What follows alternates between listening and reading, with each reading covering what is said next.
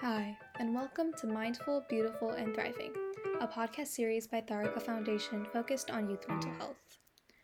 In last week's episode, we wrapped up our self compassion series with an episode with Malvika and Marina Barnes discussing a mindful self compassion exercise. This week, we are going to be releasing our Interview with College Students series, where we will be interviewing several different college students about different aspects of high school and how they were able to move past very common struggles that many students have today. So, without further ado, let's get started. Hi guys, and welcome to Mindful, Beautiful, and Thriving. My name is Divya, and today we'll be interviewing a few college students to find out what the best ways are to move past high school issues. Frank Zappa once said, "High school is a state of mind. After graduating, high school just becomes a memory, just like the first time you learned to ride a bike or when you fell in 6th grade. And whether that memory is a fond one, a sour one, or anywhere in between, now that's up to you. With numerous perspectives on high school issues, we will learn how to move past these issues in the best ways possible, turning the sour memories of high school into fond ones." Let's get started. Our first interview will be with Malvika. So today I wanted to ask you a few questions regarding high school and just being a teenager. To begin with, would you like to introduce yourself? Hi, thanks for having me. I'm Malvika. I'm a rising junior at Olin College of Engineering just outside of Boston. I'm studying engineering, computing, and design. And for high school, I went to an all-girls Catholic high school in the Bay Area that I loved and I have really fond memories of. Cool, that's incredible. So you have obviously been through high school and seen the numerous highs and lows, and for the sake of today's topic, we're going to ask you to focus on one of those lows. So what would you exactly say was one of the hardest parts of high school for you? I think comparing myself to my peers in whatever way that was, be it always took me like extra time to study for tests to get the same grades, or during the college process when everyone would talk about where they were applying and their test scores and their GPA and what colleges they were hearing back from. High school is kind of this weird place where you know so much about the people you're going to school with, and it's so easy to compare yourself to what you know about them and the image they're putting out. Wow, that sounds tough. Now, all of these issues tend to come with different effects on people's lives depending on the person. So how would you say this struggle of comparing yourself impacted you on your high school as well as your college journey?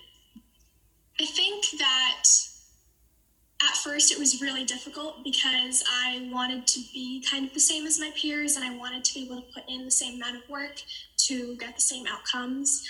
But I think that's just a part of growing up, and I think I realized that I'm going to have a different path and different struggles and different joys that come with that. So it was kind of figuring out what worked for me, and that's helped me so much in college too, because it definitely helps with imposter syndrome and figuring out that you're just different from everyone else, and that's okay.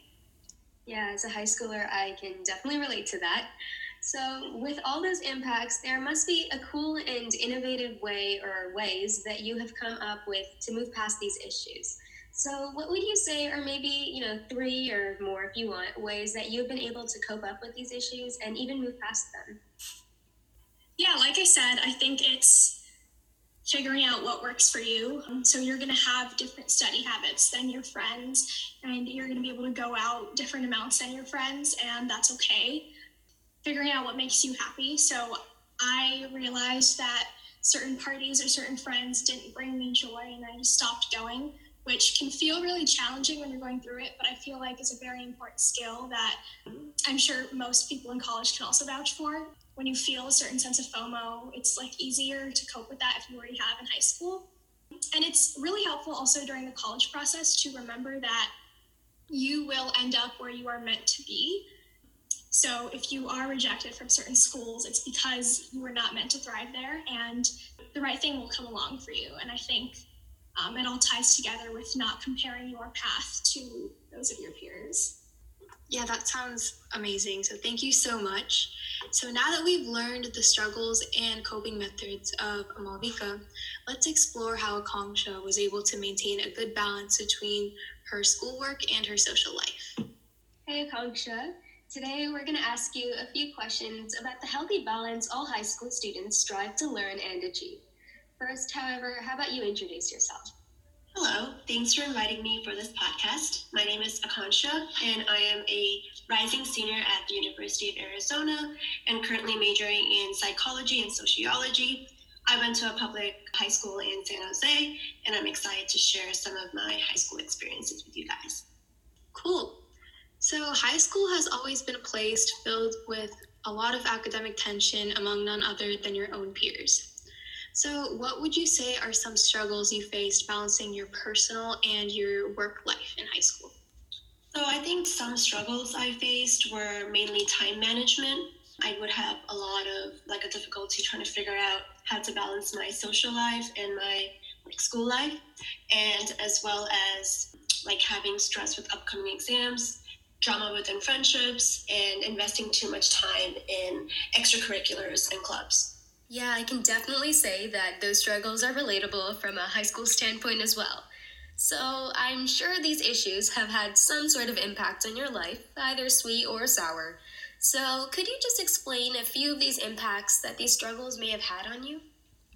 I think it was just making the school experience more overwhelming in some aspects because I was constantly trying to figure out how to have enough time to study for my exams, do classwork, as well as dedicating my time to speech and debate, to dance, to choir and drama practices. So it definitely, I think, helped me work through those struggles and having an organized schedule overall.